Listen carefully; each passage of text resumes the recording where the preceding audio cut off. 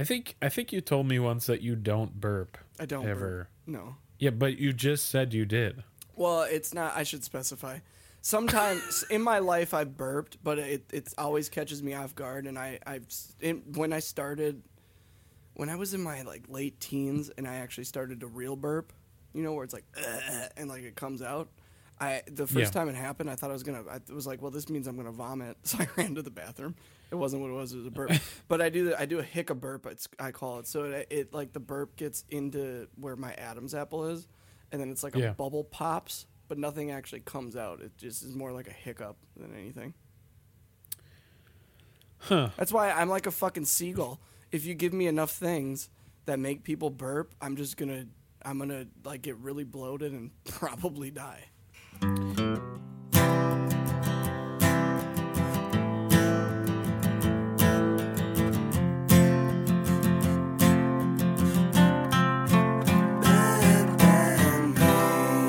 Welcome, everyone, to Bad Band Mates. I am Nate. I'm Josh. And that is Josh. I cut you off. What? I cut you off. Okay. Well, that's Josh. Cutting down everybody since 1990. Hey, my birth year. I guessed. So today, kind of a free if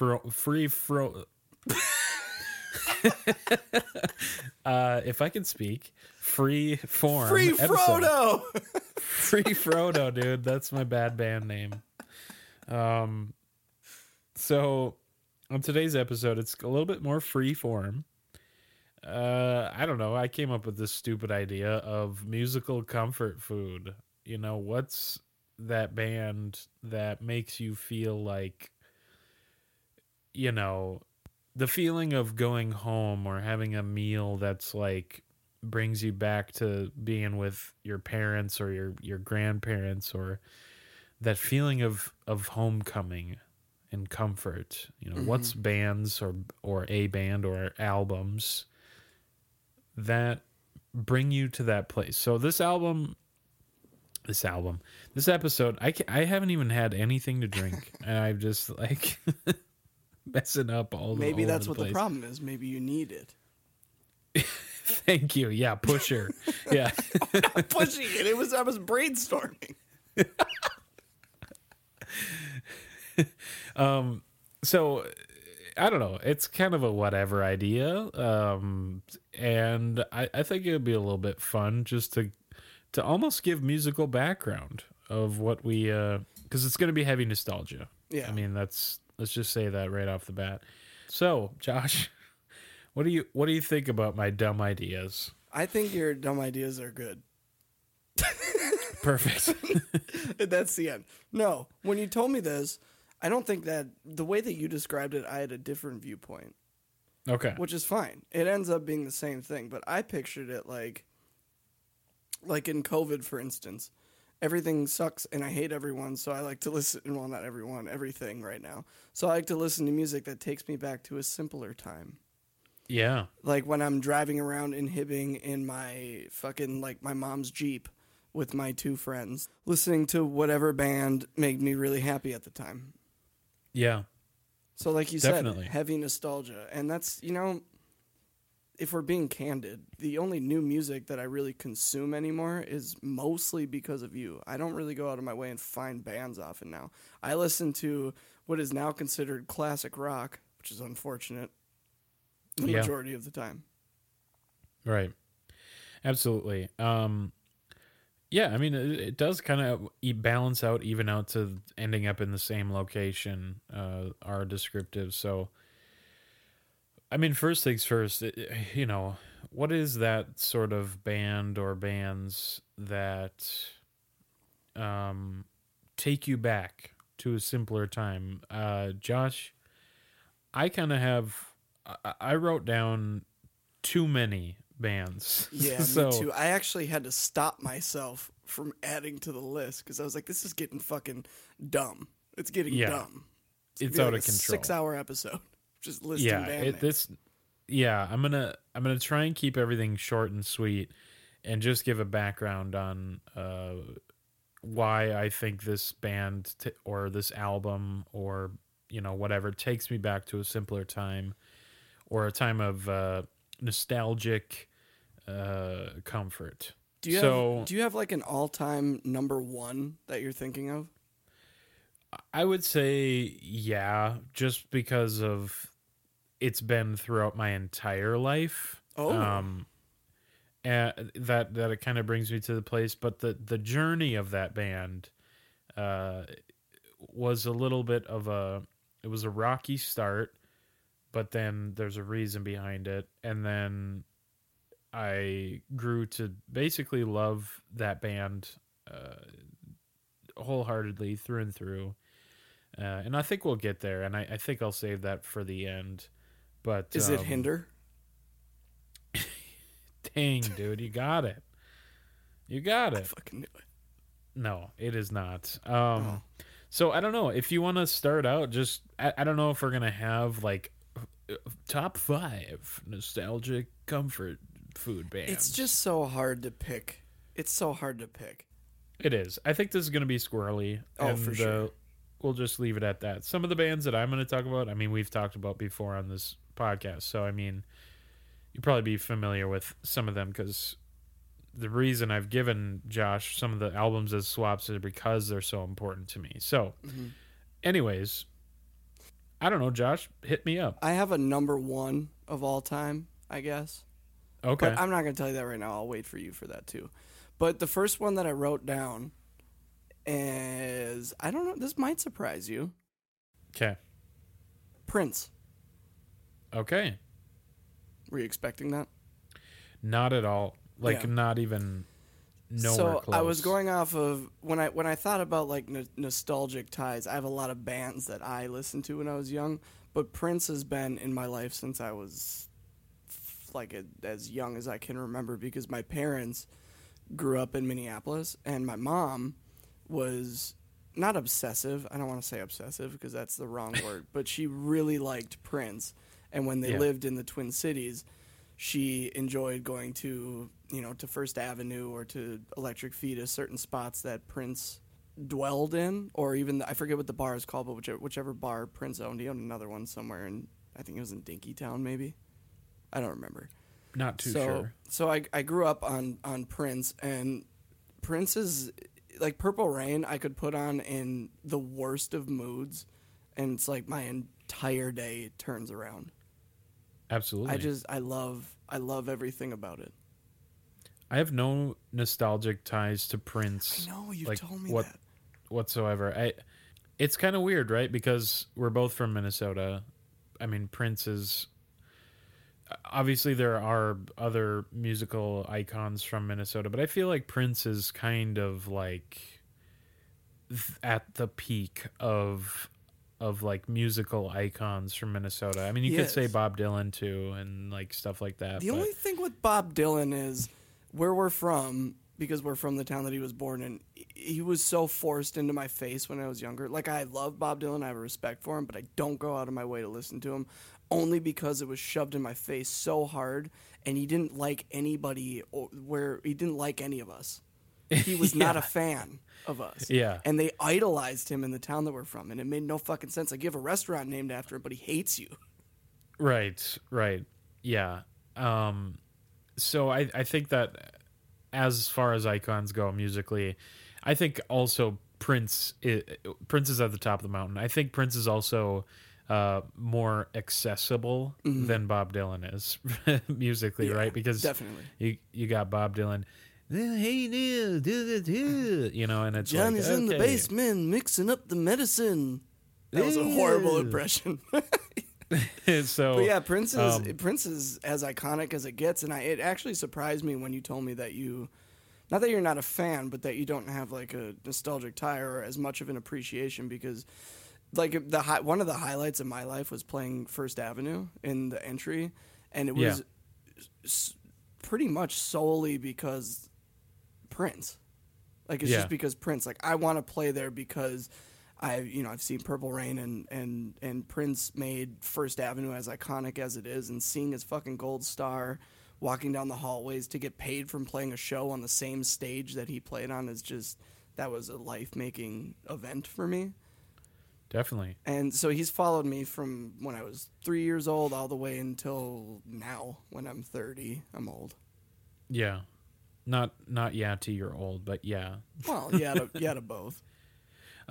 Yeah, Prince has always been like one of those artists that I always want to do a deep dive. I listened to Purple Rain in 1999 and stuff like that, but it's always been kind of passively. It's never been like sitting down and actually listening. It's just been in the background, whatever. And he has the hits that everybody knows, Raspberry Beret or Little Red Corvette, but yeah, he really has he has such an expansive music collection, and it covers so many different, I don't know, varieties of his style, that he's one of those artists where there is something for everybody.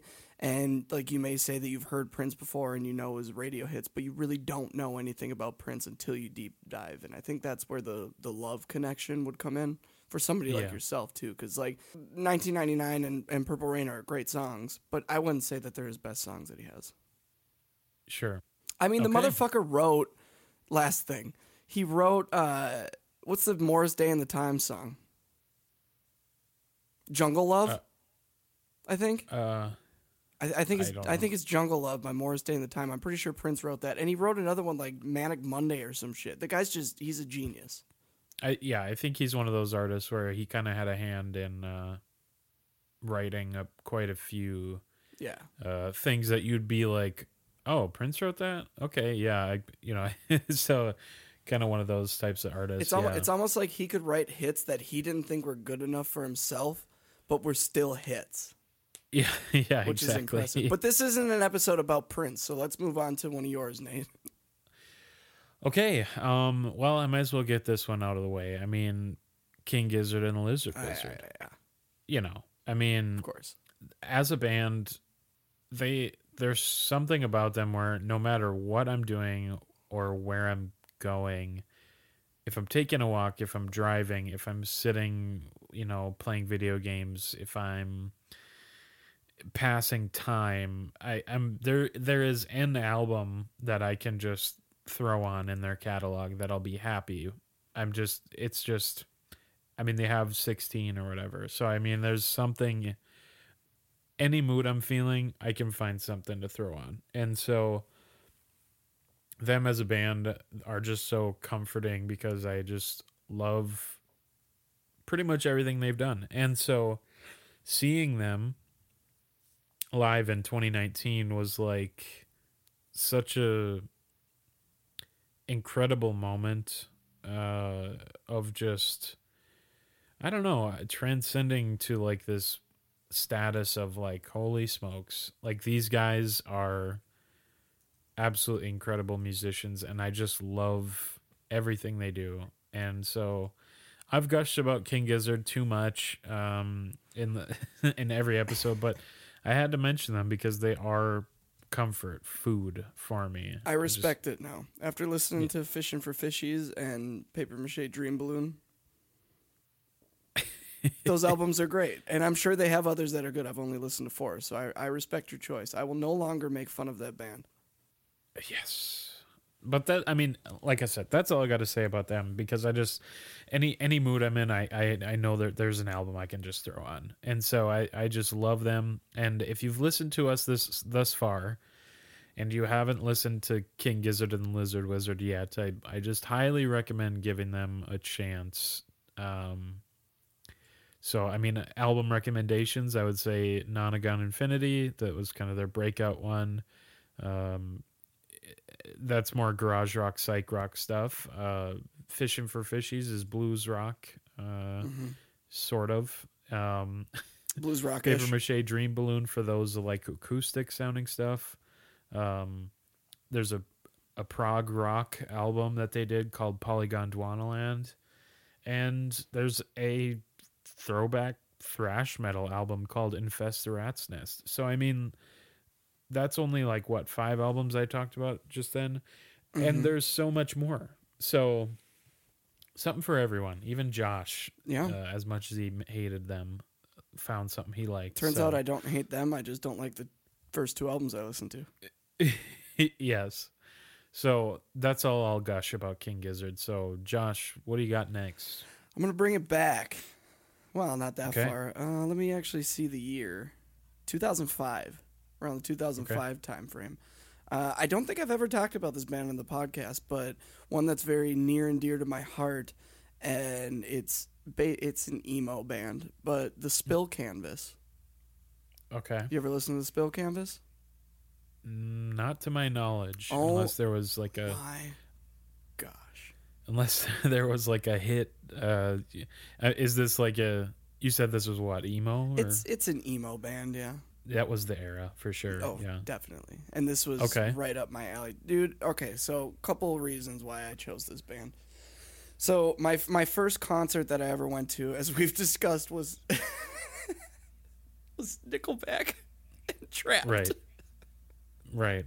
Just a But- winning combination. Yeah, but my first real concert when I was 18 of bands that I wanted to see, and both of these bands are actually on my list. The Spill Canvas opened for Motion City Soundtrack, and it was Okay. at Grandma Sports Garden in Duluth, which is a relatively small club. It's like maybe 500 people max capacity, and I highly doubt what I was that it thinking, was. yeah. I highly doubt it was max then. But this was the first band that I saw, and in my life, I don't know. I don't think I've ever said this either, but I don't like autographs. Like I'll get a signed record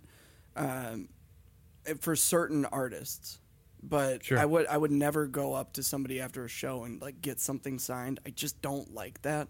It's awkward. It's weird, and I imagine that they think the same way about it. But this is the first time, and I think the second to last time that I've ever gone up to somebody and gotten an autograph, and I actually had the singer sign a $1 bill that I had because that's all I had on me. But I love them so Okay. much. I used to, when I started playing music, and it was around this 2000. It was around 2007 or 2008. I used to sit in my friend Ezra's house, and we'd play acoustic guitar. Like I'd play guitar, and then we'd both trade off singing, and it probably wasn't very good.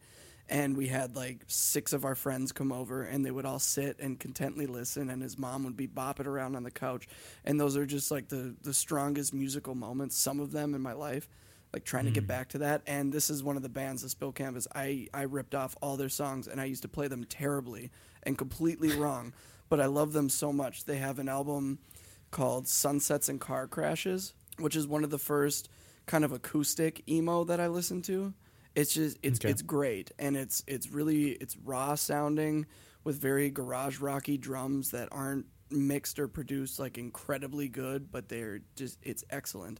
And then they have a little more polished of an album called No Really I'm Fine that came out in 2007, which is about when I started to really get into them. But I have such a strong tie to this band, even to this day. Like they're a couple nights ago, maybe a week ago, I actually watched a live stream that the singer was doing because they're strapped for cash. This is what they do for a living, and he did like a 3-hour live stream playing like his entire catalog acoustic for his Instagram fans, and it was Wow. just it was amazing, and it's amazing to me that they're still around, still doing it to this day, and. They've had some struggles with their band and some drug things happening, but they're still releasing new music, and I love this band so much. Yeah, it kind of brings you back to that time of musical discovery. I love that. I'm going to have to go with, I'm going to bring it back too, since you kind of brought it back to that sort of emo era and whatnot. I mean, I gotta bring it back Bring to it on that back. time. And this is going to be like more of a really broad sense of that time. This isn't going to be super pinpointed. So, let me squirrel. Okay.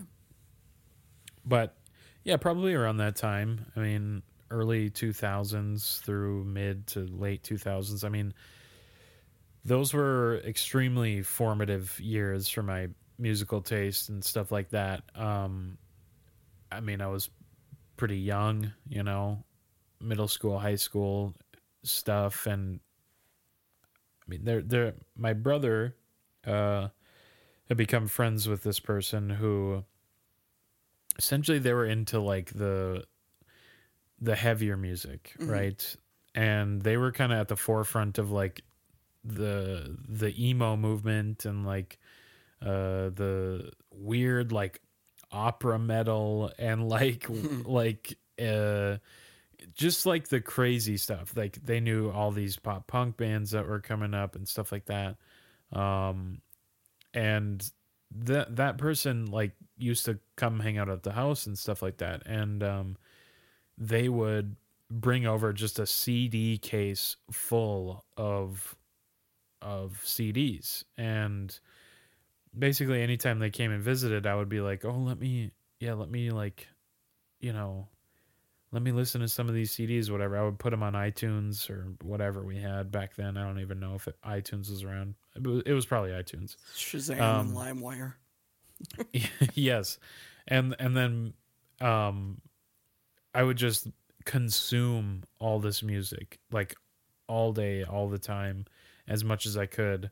And a lot of those bands, just to like name a few. I mean, Silverstein Oh yeah. was huge for me. Mm-hmm. I mean, Great band. Discovering the Waterfront album is like still to this day. I mean, I just jammed it like the other week. It's still amazing, and I remember that album in particular was just really incredible and cheesy, uh, you know, cheesy emo lyrics. I mean, a lot of like knife imagery and like blood and like weird, Sure. that whole era of stuff, which my parents, I mean, I grew up in a very Christian household and they were not happy about that kind of stuff. I think one of the songs is called Fist Wrapped in Blood or something like that. Like Your Sword versus My Dagger, I think, is another track or something. Um, My Heroine, which was like a play on like heroin, like the female Mm-hmm. like uh hero, but also the drug. So like, but they had this track, "Smile in Your Sleep." I mean, that song was incredible. I mean, that's the music video they did was like themed around Clue, the Mm-hmm. like board game Clue. So they all had like green and yellow and all the colored shirts and stuff like that, and like there was like a murder that happened in the music video. It was really cool.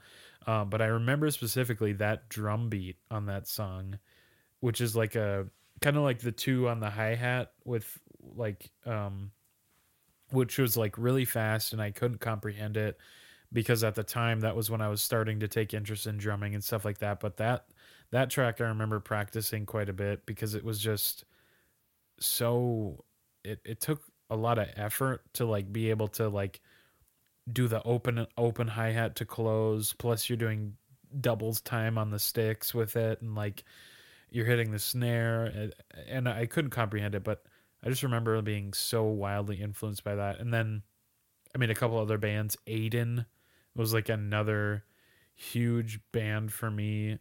They had the album Nightmare Academy, which again another like very much I think the first track on that album is called like Knife Blood Nightmare or something like that. Like and it's like, you know, it's talking about somebody who's like died and the stitching of their heart is gone, and it's a silhouette that just won't heal, and it's like, oh my god, like looking back at some of these lyrics and stuff like that are hilarious, hilariously cringy, but like the music of it always got me like so pumped. I think my downfall is um as a kid, I mean, it was always the music first. Like the music first over lyrics. I don't Mm-hmm. care what they're saying. I never really did.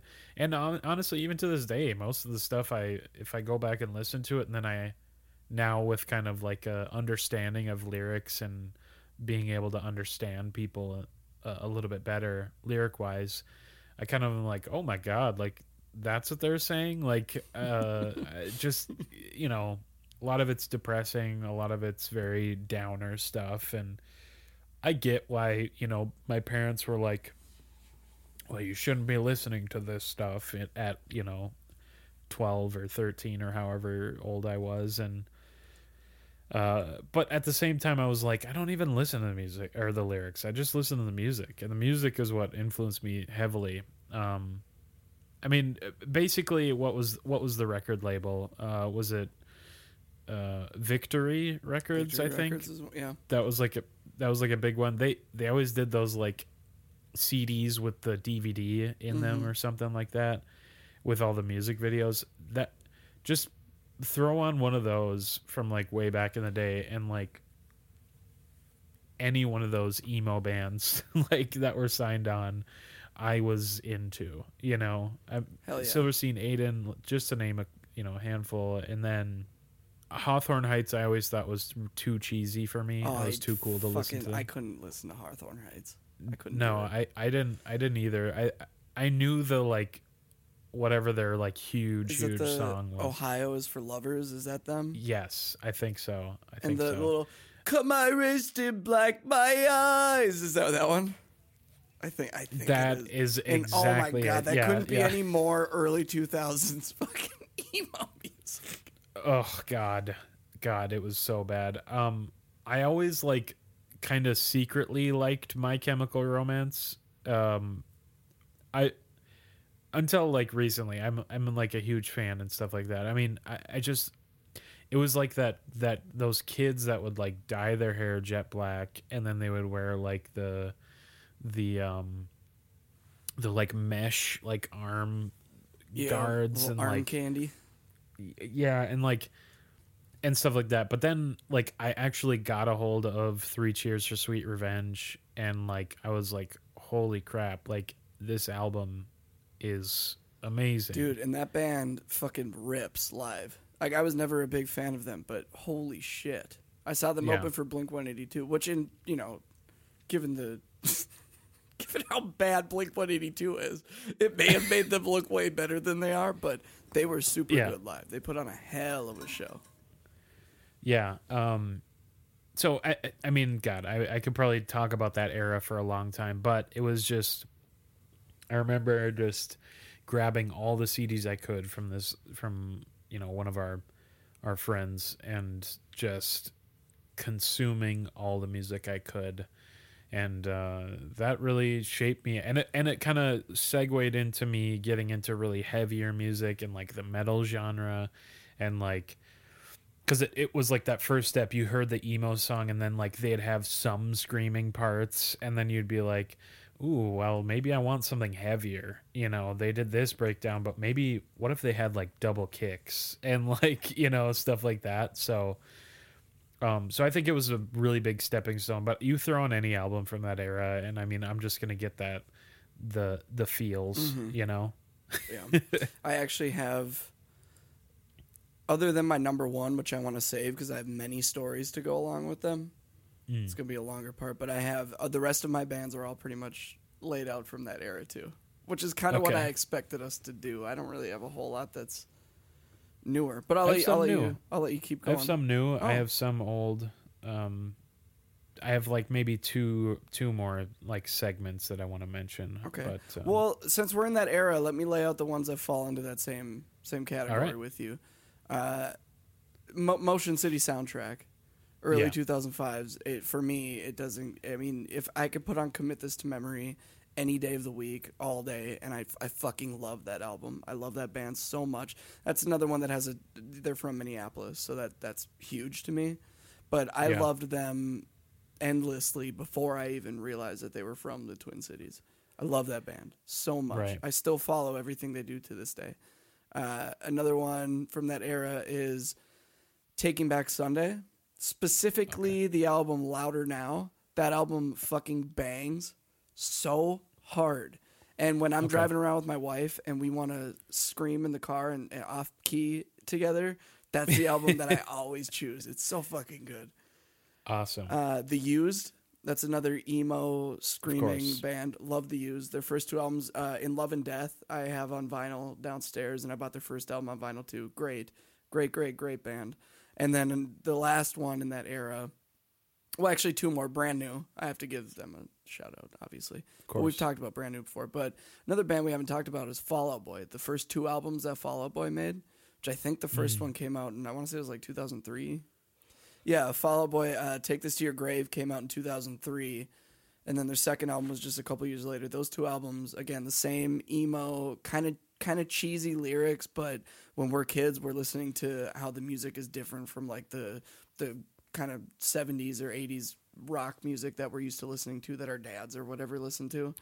And this was just that nice change. And all of those bands, for me, probably give me the same feeling that you're talking about with Aiden and Silverstein and all those. Yeah, absolutely. Oh, I mean, AFI is like another one. Oh my God, dude. Fucking, what is that album? Miss Murder? Yeah. I think. Oh my God. Well, Or no, December Underground it's called. The single is called December Underground. Murder. That album fucking rips. Yeah, I mean, God, I'm sure we could talk about that for just a long time, but that just brings me back to a place of like musical discovery or like broadening the horizons a little bit. And everybody, I'm sure everybody, no matter what generation or era you're from, everybody has that with something. They get these similar feelings. But so you get that comfort of like, oh man, this was just the beginning, right, you know? Right. Better times is what everybody, I'm sure, looks back on. Right. Okay, so what else you got, or do you want me to go? I'll let you go. I kind of threw out like a lot all at once. I'll let that digest, and I'll stop talking for a little bit. Yeah, I did too, so sorry. Actually, I hate to interrupt, but I do have one that I think that we'll both share, I think. This is my only hip-hop one, really. I mean, I have others that I can add to the list. Yes, Atmosphere is a huge one. I fucking love it. Love it. That was kind of like... That was at the beginning of me getting into hip-hop, was Atmosphere, because it was like, oh, they're from Minneapolis, you know, I think, when Life Gives You Lemons, Paint That Shit Gold, when did that come out? Let me look. 2008. Okay. That makes sense. That would have been right about when I was like coming into actually getting into hip hop and stuff like that. And that album had just come out, or it was their latest release or whatever. And that album was just really incredible, like blew me away. And I started to get it, hip hop. I started to be like, okay, you know, I can dig on this. I think my first experience hip hop wise though was kind of through my cousin, who kind of introduced me to like a lot of the classics. I mean,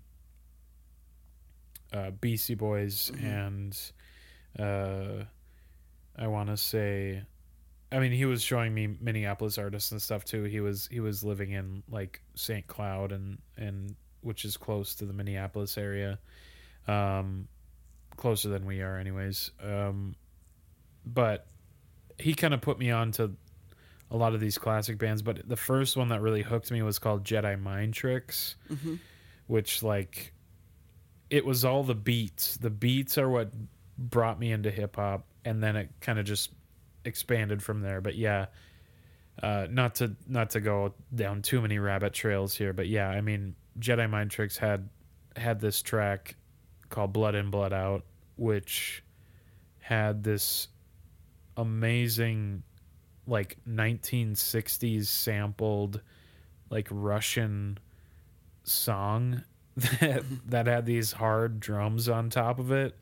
And it just like, that is what like opened my mind to hip hop. And then, you know, back in our hometown and stuff like that, I had people who were like, I have the whole Atmosphere catalog on CD. Like, you know, here, I'll let you borrow them. You can put them on iTunes, whatever. And then I just remember being like, okay, this is the start. So yeah, I mean, I remember getting a whole stack of like everything Atmosphere's done Yeah. and then just ripping them. I had Atmosphere is what got me into hip hop too, and what I like about them, or what I liked about them, and I still like about them. So God Loves Ugly came out in 2002, Yeah. and I think I heard it just a couple years later. I had to be 14 or 15, and the reason why I was drawn to it so much is because I had heard, like, what's the 2001, or what is that what it's called, the Dr. Dre album? Yeah.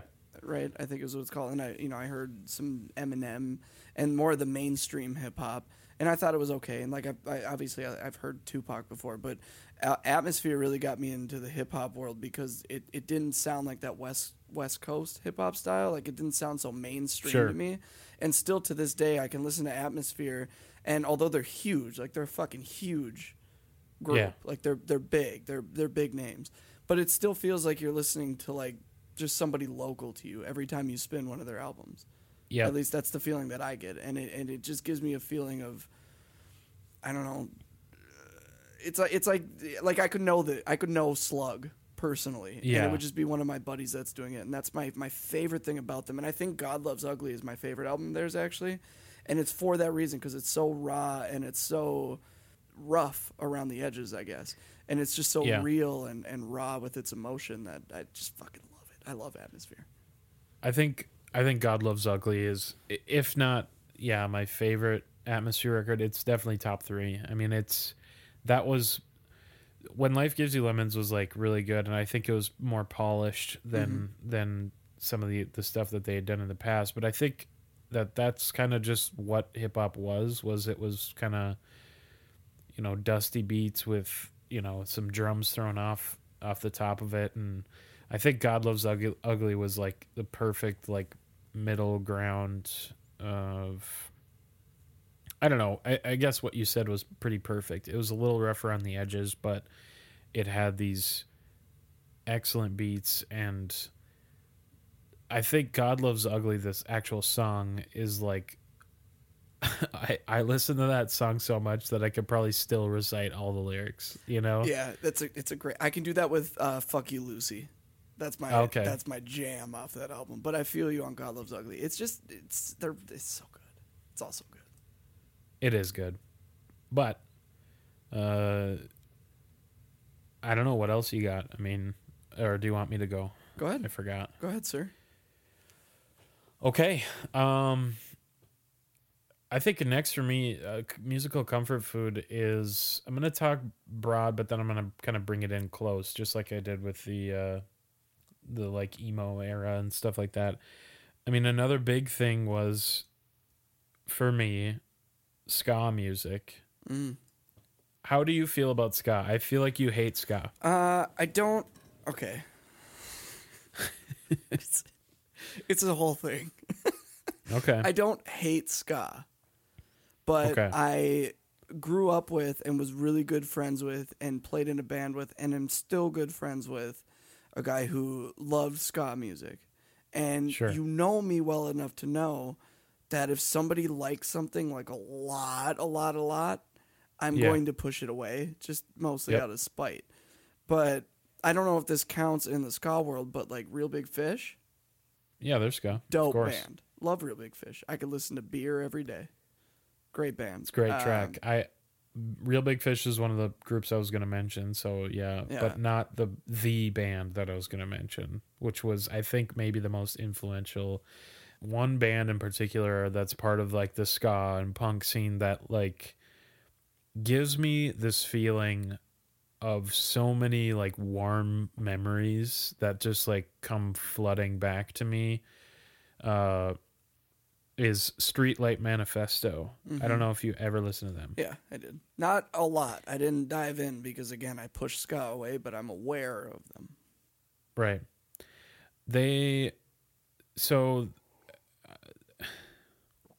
I mean, they're a band that I remember hearing them for the first time, and I remember where I was and what was happening. We were going to a concert. I went to so many concerts as a kid, like I don't remember specifically which one, but we were going to a concert. The same cousin I was talking about who was putting me on to hip hop and stuff, he also was like into punk and ska and like anything kind of like that. I remember we were going to this concert. My dad was driving. My brother and I were in our van, and I'm pretty sure my cousin was just like in the like back seat, but like the trunk, and he was like playing his like MP3 player through the speakers, and like because the cord was just so long. I can't remember if it was specifically like that, but I remember being in the van and I remember driving. It was dark out, and he put on Everything Went Numb, which is I think Streetlight's first album. I can't remember if there's anything before, but it's the only album that I think of as first. So Everything Went Numb.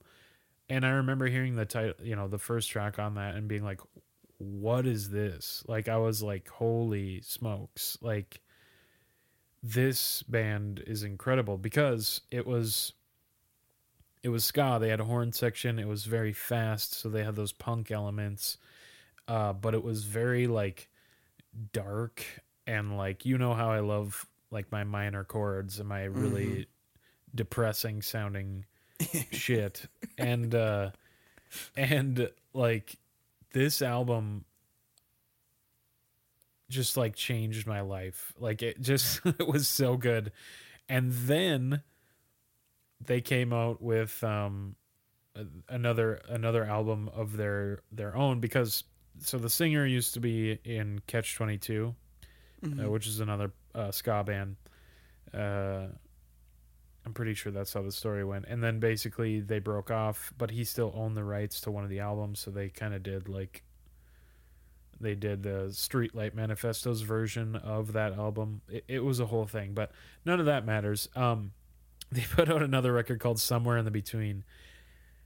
And this record, drumming, changed my life. This was one of the records that I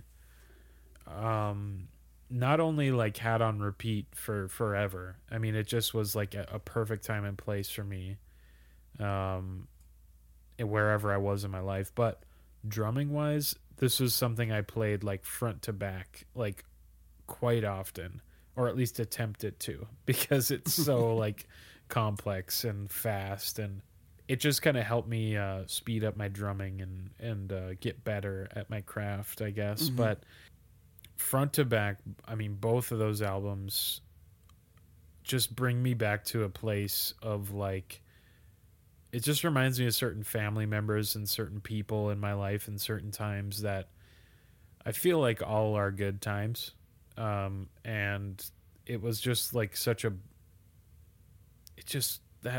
those albums and that band are just so incredible to me, and I can't speak highly enough of them. But if you dig anything ska or punk or whatever, actually I think the album is called Everything Goes Numb. The album is called, Like an Idiot. I said Everything Went Numb, but that's the first track on the album. The album itself is called Everything Goes Numb. So yeah, this album, I can throw it on any place, anytime, and I just get brought back to this great place. And this band is like the definition of like comfort food for me. There's so much to love about this band, and a lot of depressing lyrics, but that's okay because I like that. So I have a weird one. Not a weird one, but it's a little off of everything that we were doing. And you might be surprised by this. I don't know if you know this about me, but Hall & Oates. That is really surprising. Isn't that really weird? But dude, listen to me though. Listen to me. What is it? Kiss on My List, or Your Kisses on My List, or whatever the fuck it's called. Sarah Smile, Rich Girl, fucking Maneater, everything. They're so good, and I love. My wife hates it, so I don't get to listen to it often. But I love Hall & Oates. They're such a fantastic group. And that's another one that any mood that I'm in, I can put on Hall & Oates and I'm going to smile and I'm going to bop around the house or in the car or at my mom's house. My favorite thing to do is to put it on at my mom's because I know she won't make me shut it off. Right. and that pleases me when I get to listen to the music that I want to do. But yeah, Hall & Oates, I fucking love them. I love them so much. Wow. Was it just something you like grew up with, or? No, I'm sure that from the town that we're in, and Nate, you can attest to this, their radio station is always like 15 to 20 years back from the current. Yeah, So when yeah, I was a yeah. kid, I'm sure that Hall & Oates was playing on it, or wherever it is, or if I did hear it in a movie or whatever. It doesn't matter. I just really, really like Hall & Oates. I think it's a fantastic group. And I think that Perfect. they have, I mean, like every song that they write is a hit. In my eyes. And in like Yeah, most I was gonna say, in your eyes. well, sure. and I'm sure some other people agree with me. You guys can write in if you agree with me. Yeah. Oh, Call in. actually, one more thing that I wanted to tell you too, and I forgot about this. But the first band that I was in was with Ezra. We made like a little group, right? We had a MySpace Yeah. page and shit. We ripped off Streetlight Manifesto, and we called ourselves Suburban Streetlight. Ah, Fun fact: if anybody wants to hear it, let me know. I'll send you some of our songs. They're pretty fucking great. I want to hear it. I'll send you it. There's a song called "Shade Me In" that I wrote, and my wife actually has some of the lyrics that I wrote. And Nate, you'll like it. It's depressing. She has a tree drawn on it, and the words are, "The outside is calling out, please kill me."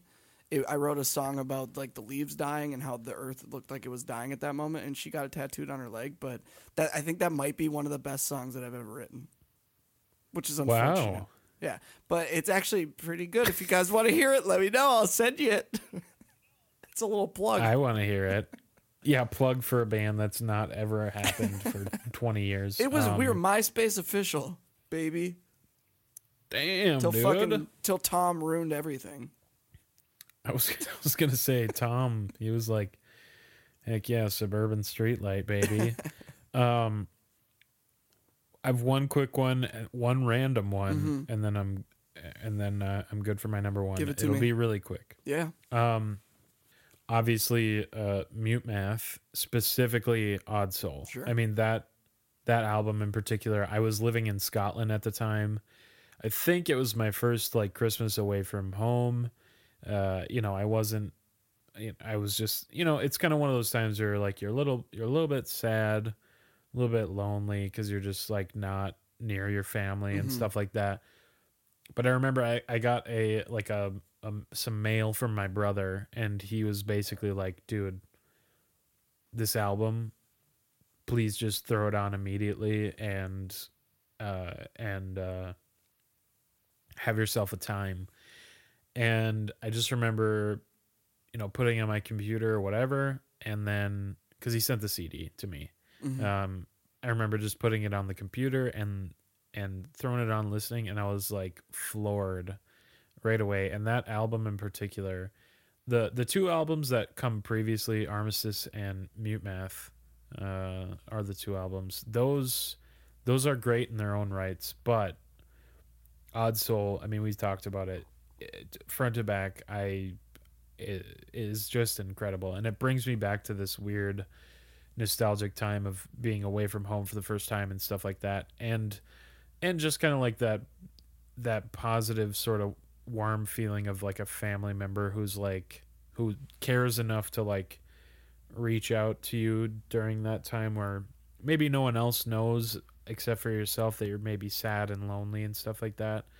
But then getting something like that and then having it be this amazing, in this case, album, that it just was a nice thing that my brother thought to send to me. So I just shout out Alex. I didn't know how important that album was. I don't think you told me that when we did the episode on it. Or if you did, I just No. don't remember.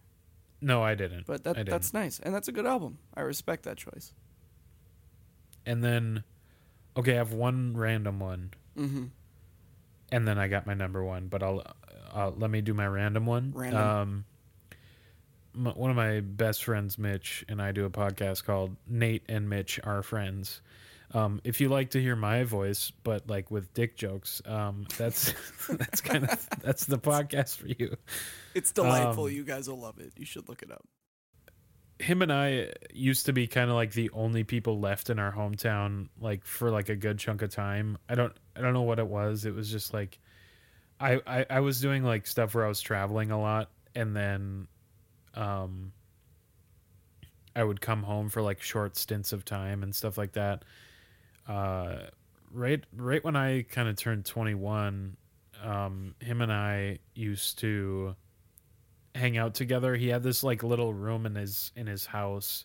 Well, I guess it was his mom's house, but in his house, and she was pretty much not there because she worked like late shifts or something like that. So him and I, we used to grab a 6 pack of beer, all different like assortments and whatnot, and then we would sit in this little room and we would listen to music. And during that time, he introduced me to a band called Polyphia.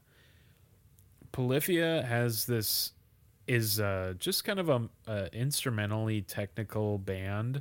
They kind of started off. They have a weird trajectory where they started off as like really technical sort of metal, and then they kind of got into like this happy sounding progressive rock style. Now they have like this complete style of their own. It's instrumental, it's very technical, incredible musicians, and we've seen them twice together. One time we got kicked out of the show because there was a flask involved. I don't know. I don't want to get into it. Naughty. But it was so cartoonish, dude. Like I just saw Mitch getting like I saw the flask being drank from, and then I saw from nowhere like a big guy just surfing through the crowd to get to him, grabbing him by like the shirt and like crowd surfing him out of the venue. It was incredible. But Polyphia as a band, I have this warm nostalgic tie for that specific time where it was just like me and my great friend who were just sharing music back and forth, and Polyphia is just one of the standout bands that I've listened to for forever now till this day. And so they're comfort food to me. I can put on any one of their albums and front to back, it is incredible. And yeah, so that's kind of my weird one, and more modern one, I guess. A lot of these are, I mean, we could go on, and I'm sure I could name every single band. I mean, we didn't even touch on pop punk stuff. I mean, you know, it's like yeah, we just like we dipped a toe in for a second. We could do probably like 10 more of these episodes. Maybe we will.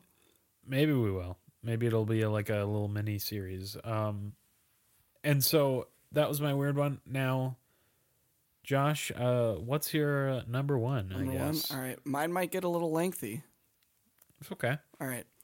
So my number one is The Matches.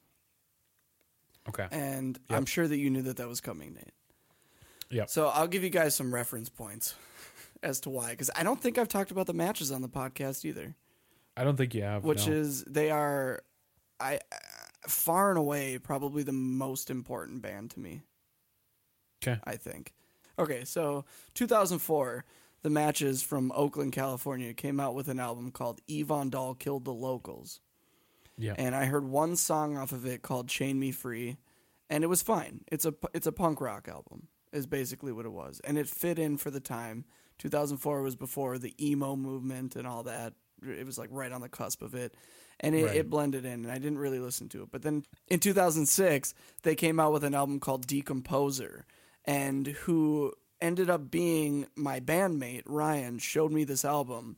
And it's a punk rock album with layered in with some like digital sounds that I'd never heard of in any music up to that point. It has a song that's a fucking waltz. It gets like screamy at some points. It has very pop driven songs, and then it has the punk rock in it. It kind of had everything.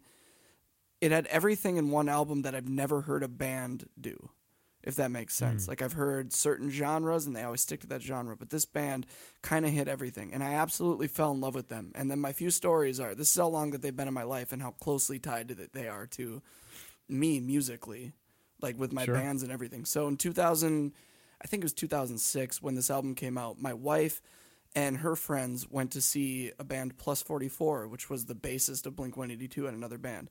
And the matches opened for them at First Avenue. I didn't go, but they knew that I really liked the matches. Like, I was really into this Decomposer album. Didn't know a lot about them. I just really liked the album. But they got me a signed copy of their album. Like, the matches at that point were a smaller time band, so they went through the audience after or outside in the crowds with the people that were waiting, and they played acoustic guitar for people and signed autographs and basically sold their band to people because they weren't very well known. Yeah. And that was and after I got that from them, which was a nice gift, they gave it to me in school. It was in like history class, and the girl that I dated at that time was actually friends with my wife, so she gave me the gift, and she put it on my desk, and I was so fucking happy. And then, so I listened to them all throughout my childhood, and then fast forward to 2013, because I'm bad at time, when my band went to LA. And again, we were all fans of the matches, and we pulled a lot from them stylistically, like a lot from them. And we went to LA to record, and at that time the matches were broken up. But the singer Sean Harris had another band, and he was having a small release show in this like 20-person capacity record store, right? In somewhere in I don't know if it was in Hollywood or where it was, but it was somewhere in LA. And we messaged him, and we were like, hey, we're from Minnesota. Can we come out to the show? And he put us on the list, which was really nice. And again, we were hanging out with basically Sean Harris and like 20 of his friends, like his closest friends, and he was doing this small little record release. And it was just this eye-opening moment where he was really one of my idols at the time. And he actually came up to us after and was talking to us and was like, you guys are the Minnesota boys, right? And we were like, yeah. And he was like, you guys are here doing an album?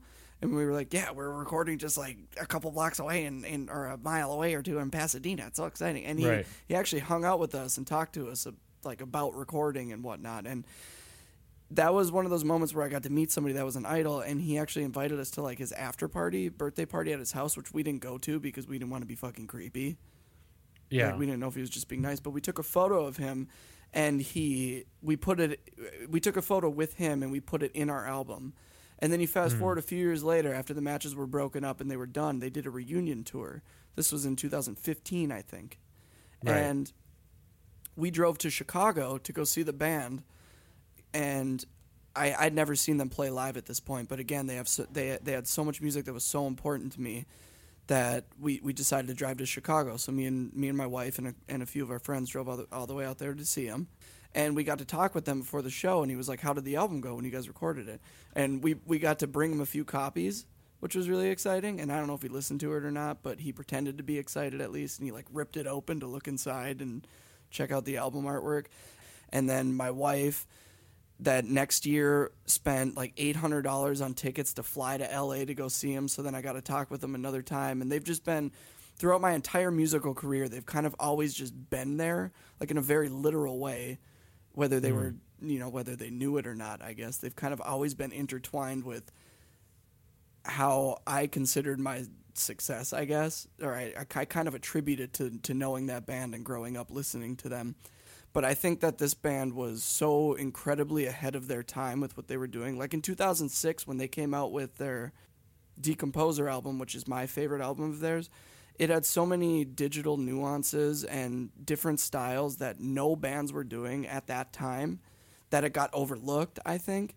And then these bands eventually came to do all the same shit that they were doing later on, like a few years later.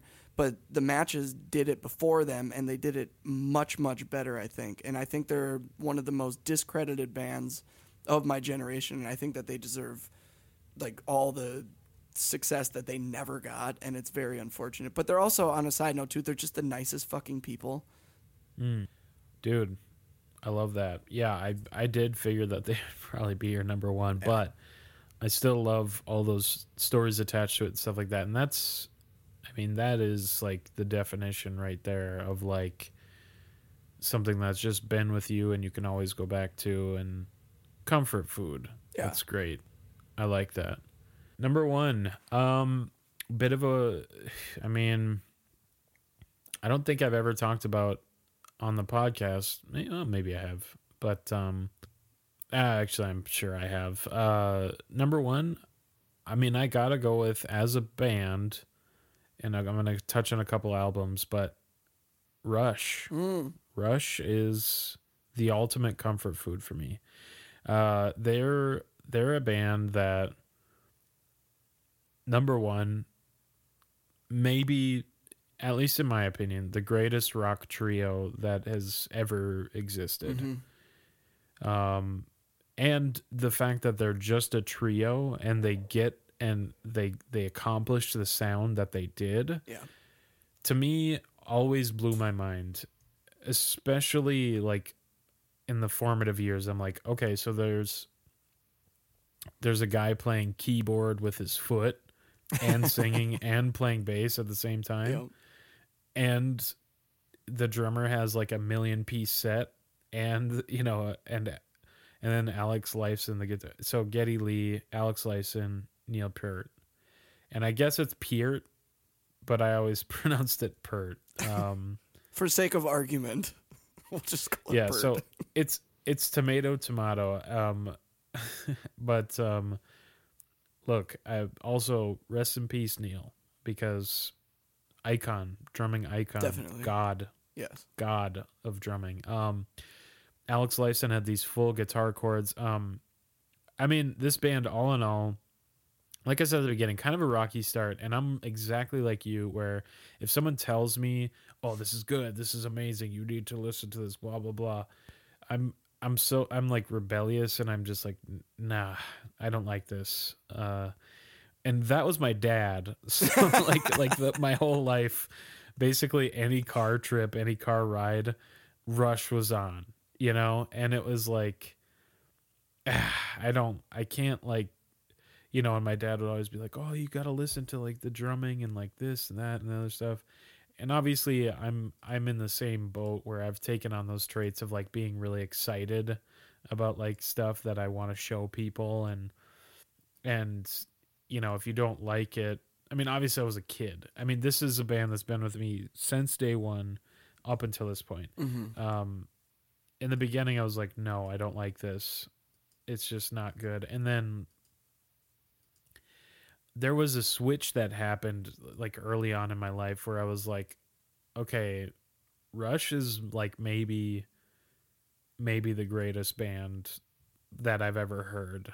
Like it was just, there's something that like I said, the fullness that they achieved, and between the drumming and the guitar playing and the bass, it was just this total package of like perfect musicianship that as soon as I started playing drums and stuff, I always wanted to achieve that kind of level of technicality and stuff like that. Sure.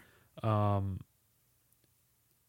think there's just this moment when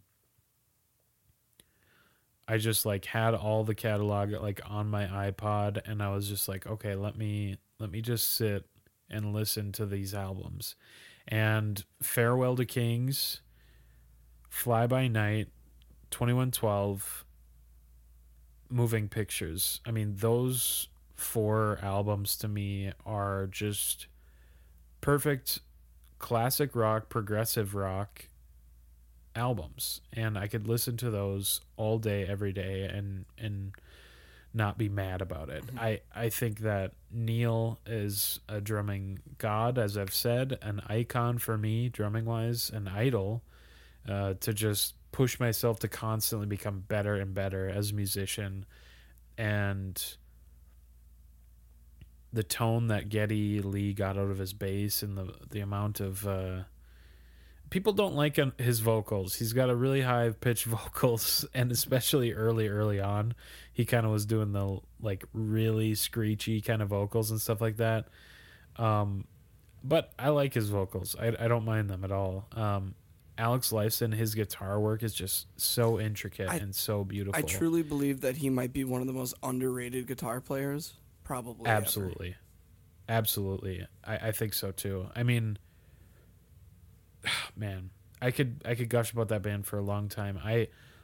The unfortunate thing is I never had any concert experience with them, and now obviously that's not able to happen because of Neil's passing. But I think my dad owns every DVD live concert that they've ever put out and then some. He's probably got like bootleg concerts like that I've seen over and over. I don't know. But like I it's one of those bands that's okay. I mean, as much as I would love to see them live and stuff like that, maybe it's a regret of mine never seeing them, but at the same time I'm okay with it because I think that I have these memories tied to it of just like going on trips or like long drives or just being with my family and like my mom being like, "Oh, Rush again," and then like all of us like jamming out in the car, and so I don't know, man. Rush is the ultimate comfort food for me because there's not a time where I couldn't put them on and just take me to pretty much any point in my life. I've had like Rush be a staple in it, so I don't know. That's all I got, I guess. It's a good pick. I like your choice. I knew Yeah. it too. I didn't guess it because I didn't tell you, but I kind of assumed that it was going to be Rush. Anyways, All right. you got a bad band name? Oh shit! I forgot that we do this. We haven't done it in so long. It's band mate time. Hey. It's band mate time. Oh yeah. Oh, we're done. I thought we were going to keep going. Oh yeah. Okay. I do have one. I don't think I've used this one. You ready? Okay. You ready for it? Ready? Dumpster dinner party. I like that a lot, actually. Nice, right? Well, guess what genre it is? It's 80s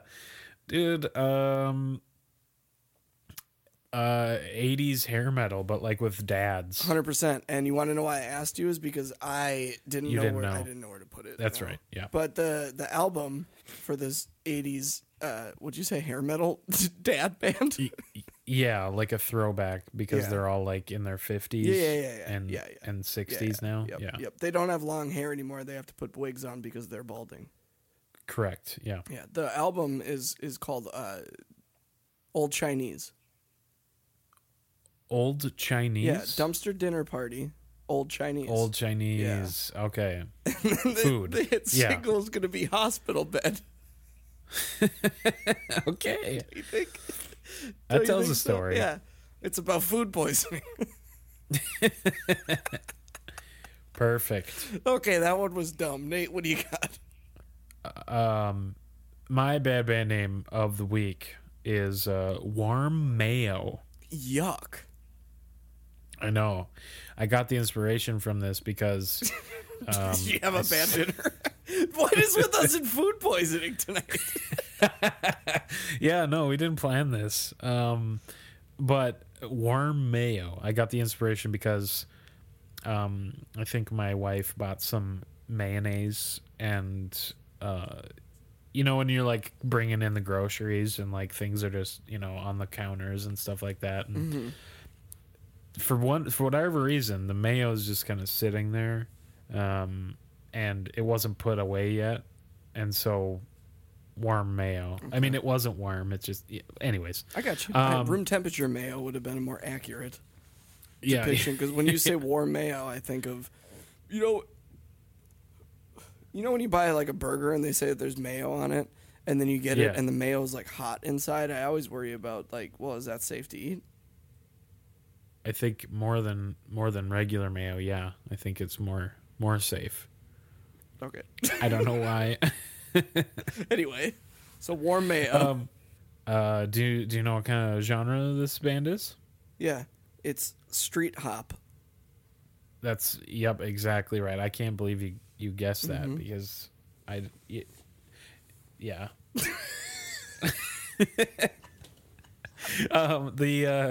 The album title is called what does that genre mean? What is it? I don't know. I thought you were gonna just picked a couple words and put them together. All right, you decide. The album title is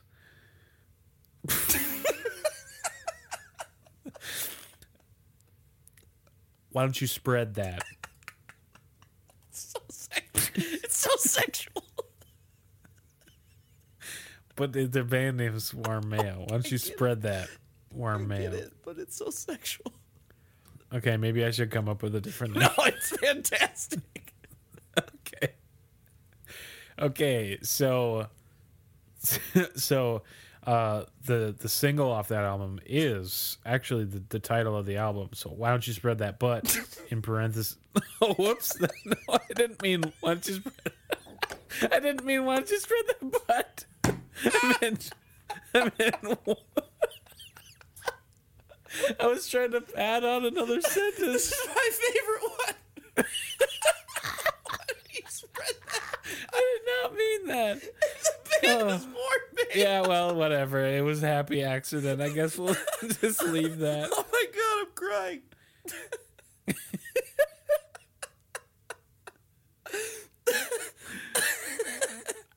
I was trying to add another sentence.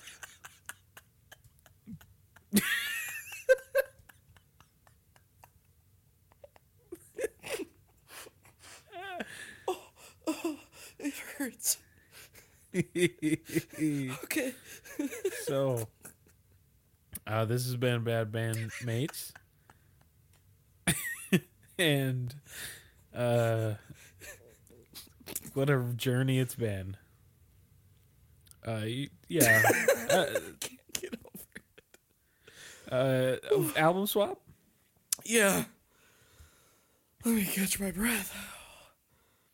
From my list, I've been wanting to give you this album for a while, actually, and this was a great way to segue it in, but I'm going to give you Polyphia, New Levels, New Devils. Cool. I can do that. So I'm going to give you Decomposer by The Matches. Okay, if I don't like it, That's fine. please don't No, it's hate fine. That's or fine. whatever. It's fine. I know it's important to you. I just It's fine. I can tell you right now that I don't like all 4 of those Rush albums. yeah, That's fine. that's okay. Yeah. So, New Levels, New Devils by Polyphia and Decomposer by The Matches. Yeah. That's our swap. And this has been Bad Band Mates. And, Facebook, Instagram, Twitter, you know what it is. Search our name and you'll probably find us somewhere. Mm-hmm. You can tell that it's us because there's a picture of us. Okay. And with that, that's it. We'll see you next week.